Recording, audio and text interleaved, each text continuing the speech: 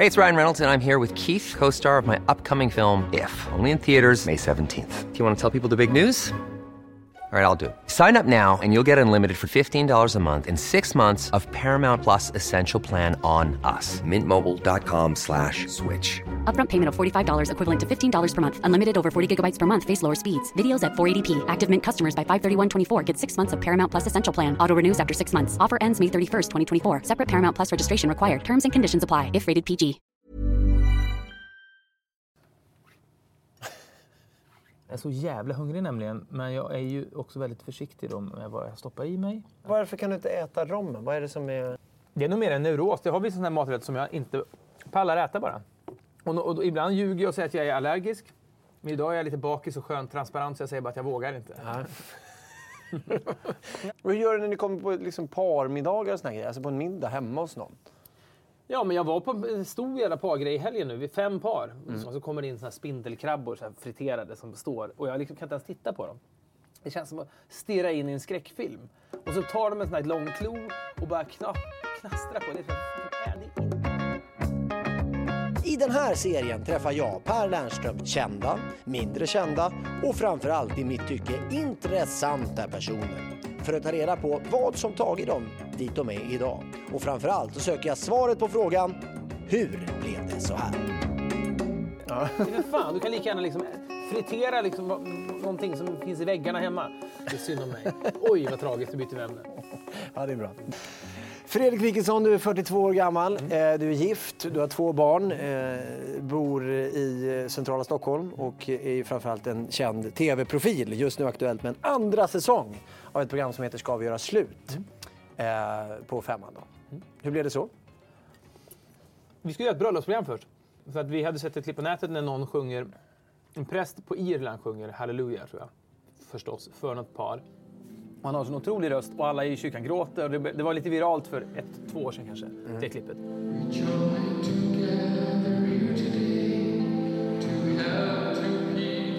Och alla samlades, jag och Filip tittade på det, vi samlade massa folk runt datorn. Det här är ju helt otroligt. Det här är ju något, det här är ju en råkänsla. Kan man hitta mer ur den källan? En bröllop, man kanske kan hitta liksom 6 eller 8 bröllop och åka till. Och så kan man liksom porträttera människorna i, alltså 3-4 dagar innan, liksom, vet jag, brorsan till bruden som ska hålla tal och aldrig gjort för ett svinnervös. Någon annan som kanske har, du vet, något ex som är där. Alltså alla de här små historierna som finns i en samling av människor ute på landet någonstans i Sverige. Det var någon slags arbetshypotes. Och sen så kom vi på 1 månad före vi skulle börja spela in att fan, det blir också lite väl bara glatt och kanske lite friktionsfritt. Vad händer om vi gör motsatsen till det? Om man spolar fram bandet 10 år istället, när det börjar knaka i fogarna lite grann. Och det kanske är för att jag och Filip själva har varit gifta ganska länge. Och man vet att liksom, den här typen av konflikter som kan uppstå är mer, vi kanske är mer intresserade av det nu än vad vi var för 10 år sedan innan vi hade haft så långvariga relationer. Så då ringde vi 5:an och sa, nu gör vi tvärtom. Nu blir det mörker istället. Och nu för de hade köpt den här bröllopsidén. Ja. Så att då, och då, som tur var så fick vi ju då, de sa, ja men då litar vi på er då, att det blir någonting av det istället. Och då kan man diskutera det andra, kanske blir bättre, det vet man inte. Men vi följde ändå vår nyfikenhet där, att det är mer fascinerande. Så länge man inte gottar sig i det. Men det är liksom gripande med människor som kämpar och som försöker, det är så relaterbart. Ja, men vi träffar ett par i den här säsongen i något av avsnittet, de bor i Säffle. Och varit uppe i 18 år och har 4 barn ihop. Och han är otroligt kär i henne. Och hon är inte det längre. Hon är bara inte. Och han slåss med näbbar och klor. Alltså, han bara, jag gör vad som helst. Bara jag får henne att stanna kvar. Och hon, men vad ska jag göra? Jag vill inte. Och det är så, det är ju generöst av dem att bjuda in en såklart. För det är väldigt privat ju, och naket. Men det är också väldigt gripande. Och det här programmet gör ni då på Mexiko som är ditt och Philips och några andra människors bolag. Hur kommer det sig att det blev så att ni startade det? Den primära anledningen är ju att det är kul att komma på idéer som inte bara passar för mig och Filip. Nu, vi gör ett program med konstnären Lars Lerin som precis har gått färdigt. Och det var jag och Filip som började spåna på det och sen så åkte vi, då är det kul att åka och träffa Lars Lerin i Värmland, sitta och prata med honom om du, för då, samma sak där, det var också, ibland handlar tv kanske idéalstrande om råvaror just, att om det kan vara råvara att en präst sjunger på ett bröllop och alla gråter, det är någonting, det är en stark kraft kanske. Och när jag lyssnade på Lars Lerins första sommarprat så kände jag att det var en unik röst som jag inte riktigt hade hört. Finns det mer att göra av det? Någonting som är bra kan man göra någonting av det som inte är exakt det man har upplevt, utan det kan vara någonting annat.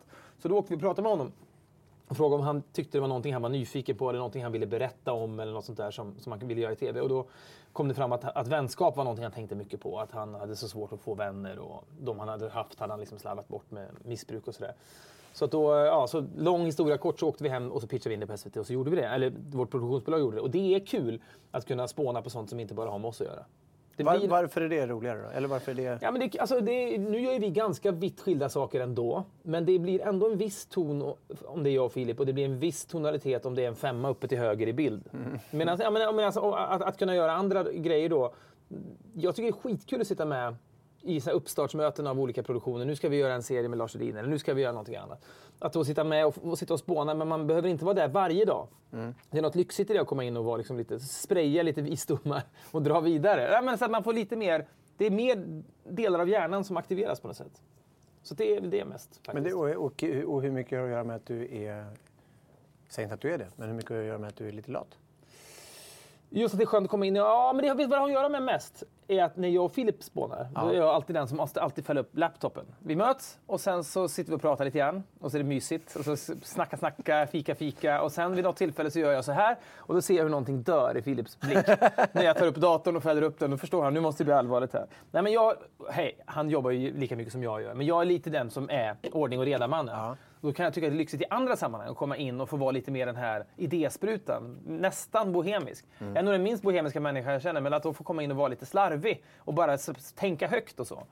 Medan andra människor i det rummet har uppgift att skriva ner och liksom få ordning på det sen. Ja, jag förstår. Det är variation bara. Nu är ju du de facto en av det här landets största tv-profiler. Hur blev det så här egentligen från början? Ja, men jag blev ju väldigt god vän med Filip för precis 20 år sedan på Aftonbladet.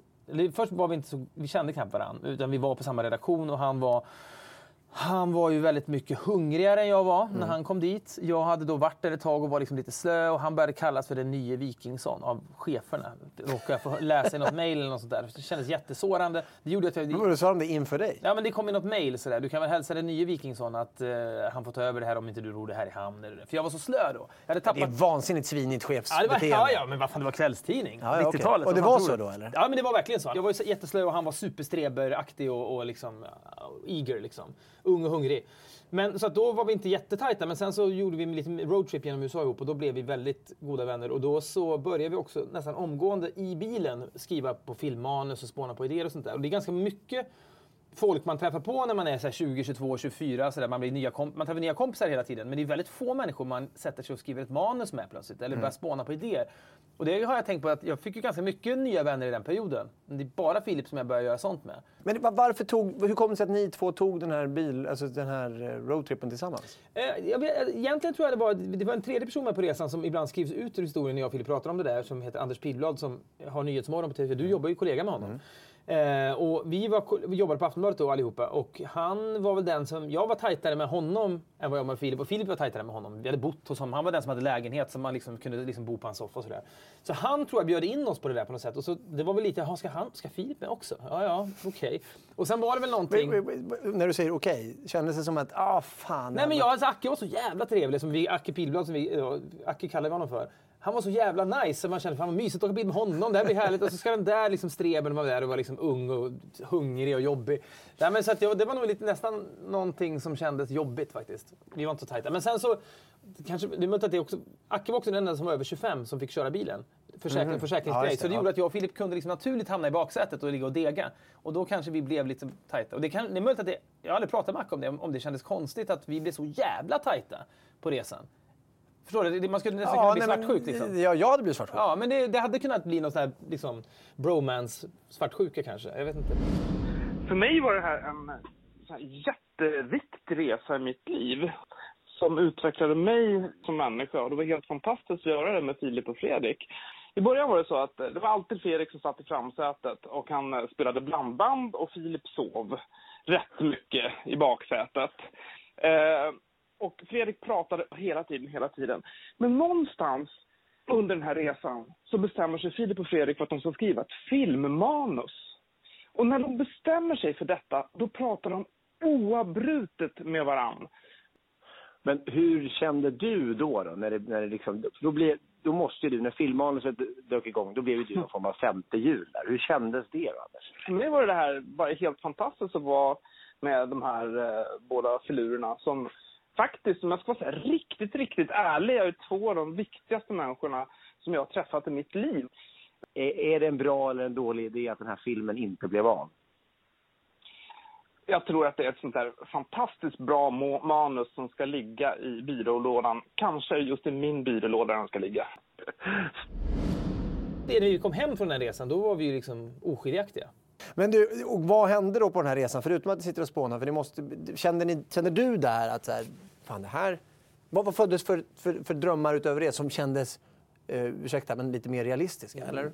Om man ser tillbaka på vad det var som egentligen hände, så var det nog det att man kände att det här var liksom...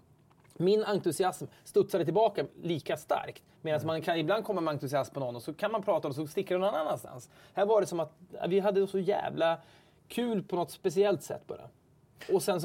Och sen när han slutade på Aftonbladet till slut så började vi skriva artiklar ihop och sådär. Och då åkte på reportageresor och det födde väl tv-drömmen också, tror jag. Men jag minns vi åkte upp på Åre Gay Days när en massa... alla möjliga personer inom gay-communityn hyrde tåg. Det var liksom transer och det var liksom lesbiska och det var liksom bögar. Och det var ganska segregerat. Att det var liksom en transvagn. Och så var det en flatvagn som alla bögar pratade jättemycket illa om. Den vagnen. Det går inte in, det är skittråkigt där inne. Och så var vi i någon jävla liksom partyvagn då. Men så åkte vi upp och gjorde ett reportage om det. Och då pratade vi om att det här är liksom ett roligt tv-reportage också. Och jag tror när vi sökte jobb på Kanal 5 så printar vi ut det där reportaget. Och det är sånt här vi vill göra fast i tv-form på något jävla sätt. Hur gick det sökandet till? Alltså när ni sökte det jobbet? Hur liksom... Ja, men då hade vi gjort lite smågrejer. Vi hade gjort en serie på TV4 som heter Ursäkta röran som var mer så här gonzo hardcore humor på något sätt. Vi hade sett väldigt mycket på LG och den typen av lite konfrontativ brittisk tv som var ganska stor då. Det fanns en show som heter Brass Eye, tror jag den hette. Brassed off en film och Brass Eye, jag kommer inte ihåg, men det var samma sak där. Man lurar in någon politiker som tror att det är ett vanligt samtal och så pratar man om en ny drog som har kommit som heter Cake och den håller på, du vet, så har de gjort massa fejkade inslag om den här drogen och den här politikern sitter och lovar saker och sen går den här politikern in i parlamentet och pratar om den här drogen Cake som kommer och är bara påhittat. Och det var det vi ville, det mötet mellan liksom falska premisser där man kunde lura folk att det var på riktigt. Och det är ju klart det är elakt och det är klart att folk blir då utsatta för detta och blir ju bortgjorda i vissa fall. Även om vi var ganska, vi gjorde väl bort oss själva också understundom. Men Fyran beställde det som ett program där 9 av 10 skulle hata det och 1 av 10 skulle älska det. Det skulle vara ett kontroversiellt program. Men det orkade de inte riktigt med sen när det väl blev så, tror jag. Det var bara för jobbigt. Det var liksom, det här går inte längre. Så sista episoden skulle sändas, den skulle vara 23 minuter egentligen. Men då bara lyfte de snabbt som fan. 3-4 inslag. Så det blev, jag tror det är det kortaste programmet som har gått på 4. 11 minuter långt. Att de bara, nu sänder vi det som är ofarligt och sen så bara skit. Så drar vi bara ur sladden en gång för alla. Därefter så blev det ju någon form av, då började jag komma ihåg så väl. För då började det snackas väldigt mycket om er. Men då pratades det också om att så här, nu är de ute i kylan. Nu gör de öppna kanalen-program. Ja, men vi hade liksom ingenstans att gå, men vi hade börjat tycka att det här med rörlig bild var så jävla kul. Och då, det kan jag faktiskt vara lite stolt över idag. Att istället för att då bara ligga och sura så tänkte vi, okej, men om det inte går att göra TV på TV4 och de andra kanalerna ville inte veta av oss heller för det var så laddat då alltihopa. Men på öppna kanalen, det kanske man bara kan vara. Så ringde vi upp dem och så men betalar ni 7 000 per halvår och startar en förening. Så får ni göra vad fan ni vill. Och vad hette föreningen? Jag tror att den hette Föreningen mot de kommersiella krafterna i media. Jag vet inte, något skulle den heta. Det är självklara namnet på den här föreningen. Och då att gå från TV4 till öppna kanalen är inget klassiskt karriärkliv. Liksom. Men vi ville ju bara bli bättre på det vi tyckte var kul att göra, det vill säga TV. Det var därför vi gjorde det. Det måste ju ha varit dagar under det här halvåret där för nu har ni ändå fått en tanke, en idé om att vi vill göra TV. Det måste ändå ha varit lite jobbigt vissa dagar. Alltså ni kände så här, fan, är det här vi ska göra nu? Liksom? Ja, men vi såg nog ändå så här att till och med kan ha varit lite så här kalkylerat. Om man visar att man tycker att det är så här kul att man är så här angelägen, då kan man använda det som ett case när det gjorde vi också när vi pitchade High Chaparral på Kanal 5 sen. Då sa vi liksom att jag vet inte om ni har noterat, men vi har hållit på med det här. Vi använder det som någon slags bara så här spänna musklerna-grej. Jag förstår att ni inte tittar på det, men det är så här, vi älskar det här. Det var liksom ett passionsfrimärke typ, en stämpel av passion på något sätt som jag kände att Den hade varit jobbig om vi inte hade haft kul när vi gjorde det. Då hade man liksom gått dit och bara, ska vi göra det här igen nu? Men det var ju så kul varje gång. Det var premissen med den här showen var liksom att vi tog lilla medieankdammen och behandlade alla där som om de vore superstars. Vi har ikväll den första intervjun med Anders och Per Nunstedt i samma rum. Och det är liksom ingen som utanför medieankdammen som vet vilka de är. Det är liksom, han var då jobbade på Sportexpressen och Anders var liksom på musikjournalist. Men i den lilla mediesvängen så visste ju alla vilka de var. Så då blev det plötsligt relevant. Det första intervjun med bröderna Nunstedt. Men det är ungefär som om liksom lätt man till bröderna Coen. Ja. Och du får den första intervjun med dem. Men det här var ju men vi hade säkert 25 riktigt ärliga frågor till de två. Som vi tyckte var kul att ställa till dem. Så att det var för skitkul. Hey, it's Danny Pellegrino from Everything Iconic. Ready to upgrade your style game without blowing your budget? Check out Quince. They've got all the good stuff, shirts and polos, activewear, and fine leather goods, all at 50 to 80% less than other high-end brands. And the best part? They're all about safe, ethical, and responsible manufacturing. Get that luxury vibe without the luxury price tag. Hit up quince.com/upgrade for free shipping and 365-day returns on your next order. That's quince.com/upgrade. My business used to be weighed down by the complexities of in-person payments. Then, Tap to Pay on iPhone and Stripe came along and changed everything. With Tap to Pay on iPhone and Stripe, I streamlined my payment process effortlessly. Now I can accept in-person, contactless payments right from my iPhone. No extra hardware required. What's truly remarkable is how I can cater to all of my customers' payment preferences. Whether they're using cards, Apple Pay, or other digital wallets, Tap to Pay on iPhone and Stripe ensure a smooth checkout experience every time. And it's not just me. Stripe helps businesses of all sizes, from local markets to global retailers, scale quickly and stay agile. To learn how Tap to Pay on iPhone and Stripe can help grow your revenue and reach, visit stripe.com/tapiphone. Men det var ju förmodligen jättedåligt. Det var ju också live. Du kan ju bara föreställa dig hur liksom sladdrigt det måste ha varit. Men det var roligt. Men sen gick ni i alla fall till 5:an. Och det steget, var det självklart att ni skulle få göra High Chaparral? Nej, gud, det fanns ju inget. Alltså, det enda som fanns, det var ingen genre som folk skrek efter innehåll i. Vi jämförde hela tiden med så här Stina-möter och sånt där. Och Malou-möter var det. Och så Stina Dabrowski gjorde sina intervjuer. Det var sånt, de åkte ut i världen då och då, mötte kända personer. Och så var det på ett visst sätt. Men det var mycket så här klippbilder när de går på en strand och pratar. Och sen så är det lite musik. Det var på ett visst sätt. Och vi menar på att det kanske gick att göra en lite mer liksom crack-version av det. Lite sjukare individer som ändå är kända nog att kalla kändisar. Typ. Men jag såg i min dator nyligen, av någon anledning så såg jag pressmeddelandet som gick ut när det här programmet skulle börja gå. Och då var det ju galningarna för ursäkta röran är tillbaka. Det var det som 5:an ville liksom så här kapitalisera på. Det var kontroversiellt på 4:an. Nu måste ni se vad de hittar på för tokigt här. Sen var det ju inte alls samma sorts program då. Men det var det de hoppades väl att det skulle vara. Att programmet blev som det blev då? Hur kom det sig? Var det så som man får en känsla av att när ni gör det? Att det är väldigt ad hoc? Ja, men det var nog... det som var befriande med det var att programmet blev lika mycket... Och det var väl lite det vi hade sålt inne med också, tror jag. Att det är väldigt lite behind the scenes i ett Malou-möter eller Stina Lundberg som de var då, alltså på slutet på 90-talet. Utan det är mer straight. Man sitter i en stol, så ställer man en fråga man är där för att ställa. Men så en av de absolut första inspelningsdagarna så skulle vi vara ute och köra motorcykel med en modell som heter Fabio, amerikansk italiensk modell. Och sen så då råkade Filip krascha in i honom innan vi riktigt hade kommit igång. Och Filip, det där kan vi aldrig visa, det är bara genant och jobbigt. Och vi bara, fast när vi satt och kollade på det i kameran, det är ju helt otroligt kul. Det ser kul ut, du kraschar in i honom. Han är så jävla, allt blir konstig stämning. Och då tog vi med det och gjorde det blev en stor del av programmet då, att det här hände. Vi pratade efteråt och vi rullade ju på allt. Fotografen bara fortsatte filma. Och då var det någon just på SVT med sig som sa när det sänds att det kändes så uppfriskande. Att det var inte så vanligt då med program som var en blandning av porträtt av en kändis och behind the scenes av hur det går till när mötet ska ske. Okay. Och det är inte alls något revolutionerande. Det har gjorts innan. Men det var inte så vanligt i Sverige bara. Och det var väldigt befriande, för då känner man att då kan ju allt bli någonting. Då blir det som att man satte på man hängde upp ett flugpapper i rummet så vad som helst kunde fastna och kunde bli någonting på något sätt. Långt från Fabio till det här. Kanske inte så långt. Nej. Men det är också intressant för att när ni var där vid 5:an, det var ju, även om ni kanske hade en något mer avslappnad syn av själva programmet och vad det skulle innebära och sådär, så var det ju ändå någon form av er comebackplatta.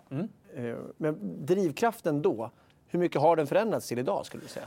Nej, men alltså, nu är vi mitt inne i inspelningen av ett program som heter Jorden runt på 6 steg som gick för höstas, 3 program. Nu ska vi ha 4 program tror jag. Eller sånt där. Vi har gjort 1 om säsong 2 och så ska vi iväg om 10 dagar eller sånt där. Och det är ju att vakna i Mongoliet och inte veta var man ska sova nästa natt. Och så hamna i Kazakstan och när man går och lägger sig så har man ingen aning om vilket land man kommer att somna i nästa kväll. Då blir det Turkiet. Det är ju otroligt. Och att då också inte veta vem man ska träffa, vad den personen eventuellt har för någonting. Om det är så får stå där liksom i realtid, men det där är inte så kul, det är inte så kul. I värsta fall är det inte så speciellt kul person. Då får man hitta något annat som blir kul då. Men att hela tiden få ha radarn på och bara leta. Det är fan det handlar om. Alltså, det är så jävla kul. För jag har gjort program, och vi har gjort många sådana program. Man sitter och intervjuar liksom någon statsminister eller någon Micke Persbrandt. Då har man förberett frågor och det är publik i rummet och det är en sak. Så vet man aldrig riktigt vad de ska svara. Men man vet ungefär vad de ska svara ändå. Så att man blir ju aldrig så här, wow, nu hamnar vi liksom i en alkislägenhet i Kazakstan. Det visste jag inte i morse. Det är ju nästan farligt hur vitaliserande det är. För det är liksom, man höjer ju ribban hela tiden för kickeriet liksom. Ja, och det blir ju på sikt lite problematiskt. Ja, det är klart det blir. Men då kan det också vara, om jorden runt är ett väldigt stort program på så sätt att man kan vara i Bolivia, åka till Spanien, åka till Kalifornien, så är det någonting när man är i lilla Heby, när man inte vet vad som ska hända riktigt där heller. För att man ger sig in i någons relation. Det är något extremt inzoomat med det. Medan jorden runt kan bli väldigt utzoomat då. Men det vi går igång på, nästan vad vi än gör, även om man spelar in en podcast med Filip så börjar jag prata om någonting och sen avbryter han mig och tar det någon annanstans. Alltså, vi tycker nog väldigt mycket om att överraska varandra och bli överraskade. Att man är lite rastlös också. Du berättade lite grann om hur du träffade Filip. Men jag är mer nyfiken på hur är det egentligen att jobba med honom? Man får en känsla av att det inte alltid är en dans på rosor. Nej, det är det väl inte. Alltså, jag har skämtsamt sagt vid något tillfälle att mina memoarer kommer att heta Filip är på ingång. För att det har varit väldigt ofta så att dels ringer folk mig, jag får inte tag på Filip, kan du hälsa honom det här? Eller jag vill skicka Filip en grej, kan vi skicka det till dig och så kan du ge det till honom. Så jag blir liksom både sekreterare och någon slags kurir och någon slags minder, någon slags vakt åt honom. Men man har aktionerat ut någon grej i Musikhjälpen att man ska sitta i en reception på något företag från 7 på morgonen. Och sen klockan 9:30 och han fortfarande inte har kommit och man sitter där. Men då... Var det så? Ja, det är just det tillfället. Men då blev det... Och sen kommer han in och så säger han att han är en idiot. Och sen så tycker folk kanske att det ändå är generöst av honom att säga att han är en idiot. Så blir han liksom lite härligare än jag. För att det är nästan lite förutsägbart och trist att jag är där. Ja. Och om vi ska göra intervjuer ihop och han dyker upp så blir folk också extra... Jag tror 2-3 Godmorgon Sverige han har missat.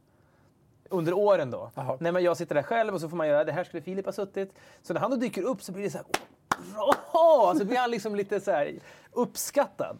Så att, då blir jag liksom den tråkige som gör det man ska göra. Ja. Och det som är lite så här oroväckande och lite oursäktligt är att jag kan ju komma på mig själv i min relation med min fru att jag blir lite Filip i vår relation. Hon har lite bättre koll när vi är på väg mot flygplatsen än vad jag har. Och jag vet att hon har koll så då behöver inte jag ha koll alls. Och det är lite så som Filip vet när vi åker iväg någonstans. Fredrik har koll på det här. Jag behöver inte skriva in i det här mötet där, för det har ju Fredrik koll på. Men finns det någon form av risk chans möjlighet att ni liksom skulle kunna fortsätta på varsitt håll? Skulle jag fått frågan 1000 gånger såklart. Ja, men jag tror att det skulle kunna... Alltså, jag kommer ju aldrig till vad belöningen när jag jobbar med honom. Det är väldigt kul för att han är ju skickligare än jag på att komma på idéer egentligen. Det kommer mer infall från hans håll. Och jag är lite mer en sorterare då. Det låter jävligt osexigt, men att jag försöker få liksom lite ordning. Ja, men att de där 3 grejerna tycker jag inte är någonting, men det där är någonting kanske. Det blir mer... Han är liksom någon slags energigivare då. Att det kommer mer infall. Hade jag suttit utan honom så kommer det färre grejer fram. Däremot, han kan också skicka ner de här grejerna. Jag får en grej på bordet. Då kan jag säga så här, nu kan du gå ut i rummet i 2 timmar så ska jag få lite ordning på det här bara. Sen kan vi ta det vidare. Så vi har ju liksom olika roller. Och utan honom skulle det bli betydligt dödare och sämre, tror jag, i mitt fall. Han berättade för mig när vi spelade in en podcast just att han hade blivit tillfrågad att bli sommarprata. Ja, just det kommer jag ihåg. Och att jag minns då att jag tänkte snabbt som fan att ja, det är klädsamma nu att säga grattis, vad kul, vad ska du prata om? Men jag tänkte, det är inte sant. Jag kände så här, vad fan. vad fan, de frågar de bara dig för? Ja. Varför frågar de inte mig? Varför frågar de bara dig? Och sådär. Och måste jag se över min ekonomi nu? Och liksom, så här, nu öser jag bara på som jag egentligen kände. För man kan ha många känslor samtidigt ju. Det är klart att det kan vara kul för honom att sommarprata utan mig. Jag dör inte av det. Men det var någonting, det väckte också en annan känsla igen. Tror du att du hade fått sommarprata om du inte hade reagerat som du gjorde? Nej, det är inte alls säkert. Nej, vi blåste på och gjorde ett jättenummer av det. Du visste inte om det innan han berättade i podcasten? Nej, det gjorde jag. Hur pratar ni om det efteråt? Att det där blir bra innehåll, tror jag. Och sen pratar vi inte mer. Men kunde du känna det? Liksom? Eller? Nej, men jag kände så här efteråt att bra att du berättade det för mig i podcasten. För då blev det lite rakt och ärligt på något sätt. Det där borde du göra igen. Och sen ett halvår senare så gjorde han ju om det när han då sa att han hade blivit tillfrågad att vara julvärd på SVT. Och då var vi ute och körde bil samtidigt. Vi höll på med en inspelning, så vi körde bil och poddade samtidigt. Och jag körde ju då på någon jävla motortrafikled eller någonting. Och du vet, så man kan höra lite senare i podcasten hur det kommer en lastbil. Jag var så distraherad av det här. Och då skulle det bli julvärd också. Och så drev han det hela sen i slutet på podcasten. Nej, jag bara skämtar. Så då var det bara på skämt då. Men för att det är känsligt liksom. Innan du liksom började på Aftonbladet och innan du liksom blev tv-programledare och hela det här racet så pluggade du journalistik. Hur blev det så? Jag hade faktiskt ingen jävla susning. I gymnasiet var jag extremt lost. Jag gick naturvetenskapligt och försökte bara få så bra betyg som möjligt så att jag skulle kunna komma in. Jag var livrädd för att upptäcka jag vill bli läkare. Absolut inte sannolikt med tanke på att jag är väldigt rädd för allt sånt. Så att läkare var inte så sannolikt att jag skulle bli då. Men jag var livrädd för att komma på att jag ville bli någonting och sen hade jag inte bra betyg nog och så kände jag att då är livet över. Så jag pluggade som ett svin och så fick jag så bra betyg jag bara kunde få. Och sen så, då hade jag åtminstone en valmöjligheter och sen så ryckte jag in i lumpen och där började jag plötsligt intressera mig för bara ord och sånt. Att liksom läsa mer böcker, jag hade lite mer tid liksom. Så då så hade jag tid på att fundera lite grann när jag gjorde lumpen och då så tänkte jag, vad fan, då gör jag väl det där. Men jag var kunde liksom ingenting om tidningar eller något sånt där. Kommer du ihåg vad det var som fick dig bli intresserad av liksom skrivandet, läsandet? Nej, men jag tror att man har ett litet fönster där. Det kan komma i olika åldrar beroende på vem man är. Men när man liksom blir... Du vet, jag minns att jag såg filmen Döda på ett sällskap som kom 89 kanske. Då var jag väl 15-16. Och att den gjorde sån otroligt intryck på mig. Att liksom poesi, ord och sådär, den liksom var... ordvändningar, ord läggs efter varandra, att det kunde finnas någon skönhet i det. Och jag blev väldigt då, började låna böcker på bibliotek, så här, lyrik och så där, bara skriva egna dikter och prosastycken, allt möjligt. Där började det nog ändå. Och liksom, när man bara får en knuff in i det där rummet så finns det ju väldigt mycket mer att göra. Ja. Man kan leta sig vidare. Liksom. Jag hade också en väldigt bra lärare i svenska som var väldigt så här, skicklig på att få en att förstå att en text kunde betyda mer än undertext och sådär. Och jag tyckte det var... Vem var det då? Ja, Göran Fredin heter han. Han en oerhört hård och krävande lärare som man var livrädd för. Men om man väl bara insett, om man bara lyssnar på honom så är det ju ganska spännande det här också. Så där började det nog ändå. Det var han som visade Döda på ett sällskap också. Han hoppades att någon jävel skulle bli liksom lite tagen av det där. Och jag blev verkligen det. Och där i lumpen. Så hur var du i lumpen? Nej, men jag tyckte det var utvecklat på så sätt att innan hade man ju liksom... Det var ju geografi som hade fört samman en med dem i klassen. Att man råkade bo på samma ställe och sådär. Och sen gick man naturvetenskap i gymnasium så var alla åtminstone ganska mycket på ett sätt. Liksom. Det var ganska konformistiskt på något sätt. Men lumpen kom ju folk från alla jävla håll. Det var fan nyttigt tror jag. Och jag minns att jag hade en kille som hette Niklas. Det kanske man ska säga vad han hette. Bipa det då. Men vet, det är inte laddat på något sätt. Han haschade så mycket. Så nu är det kanske nu bipat det. Nu bipar vi haschet också. Ja, då bipar det igen. Ja, men jag tror att man blir ju såklart, man är påverkbar framförallt under kanske hela livet, men framförallt åren så här, man är 15 till 22 kanske. Vem ska man bli? Och då plockar man liksom från olika människor. Jag kan tydligt se att liksom den där, liksom, Andreas Signell plockar jag lite grann ifrån och Niklas Bip plockar jag också lite grann ifrån. Han var den första människan jag lärde känna som kom från Stockholm. Okay. Och väldigt många andra människor reagerar när man kommer från Norrland. Stockholm, det är något dåligt att komma från Stockholm. Men jag tyckte det var så jävla inspirerande att se honom. För att han var den första fria människan jag någonsin hade träffat. Han var inte rädd för någonting. Han var inte ängslig för någonting. Han var inte neurotisk för någonting. Och jag minns så tydligt att vi är ute och åker skoter en gång. Nu är det en lumpenanekdot då. Nu är det nu kommer den.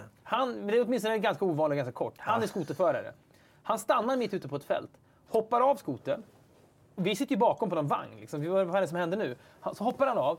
Och bara ställer sig i snön, sjunker ner hit, drar ner brallorna så. Skiter på max 5 sekunder. Upp med brallorna, hoppar tillbaka. Så det blir inte ens mer än 2 spår och ett litet toahål. Hoppar tillbaka, bara 10 sekunder. Och gör ingen grej av det heller. Och vi sitter där bak och bara, såg ni vad som hände? Han sket på 10 sekunder. Han torkade sig inte ens. Han bara gjorde det.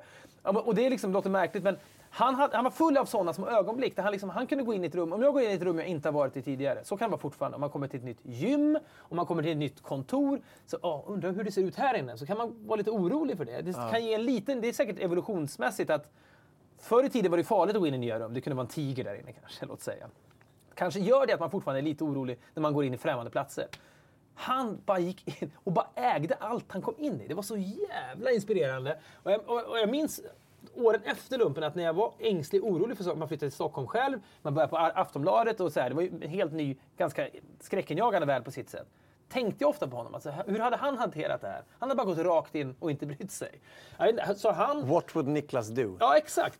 Det är liksom en av de mest inspirerande personer jag någonsin har träffat. Och det är mycket, man skulle kunna hävda att han var också väldigt intresserad. Liksom, han hade en massa diktsamlingar. Han hade massa så här musiktidningar från Stockholm. Han var så jävla liksom, hipp och med i matchen. Att jag fick liksom ett sug över att leva i Stockholm. Och liksom så här, nu har jag bott i hål i hela mitt liv. Jag kanske ska söka upp de stora liksom, städerna. Så det var jätteviktigt. Om jag skulle hitta en bild. Om någon har tagit en bild på mig 1992 när jag sitter i ett dokument och han berättar en historia. Och jag sitter då hade jag suttit så här. Alltså jag hade sett liksom så här förälskad ut, tror jag. Om vi bara då sammanfattar lite grann, då är det liksom, då har vi läraren, Döda Sällskap. Och sen har vi då Niklas i lumpen.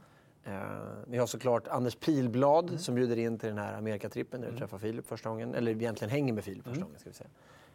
Och sen är det ju, sen är det resten någon form av historia.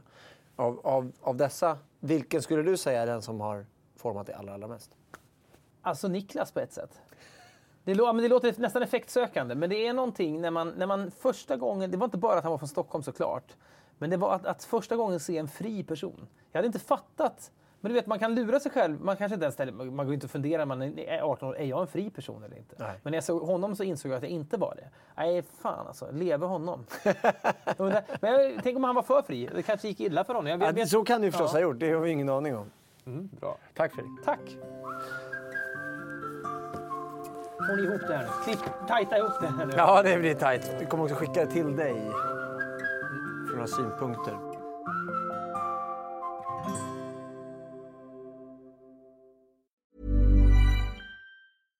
My business used to be weighed down by the complexities of in-person payments.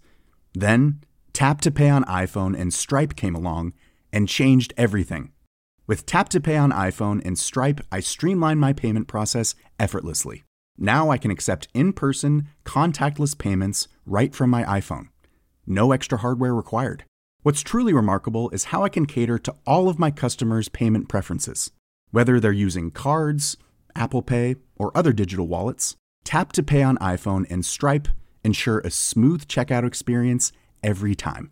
And it's not just me. Stripe helps businesses of all sizes, from local markets to global retailers, scale quickly and stay agile. To learn how Tap to Pay on iPhone and Stripe can help grow your revenue and reach, visit stripe.com/tapiphone.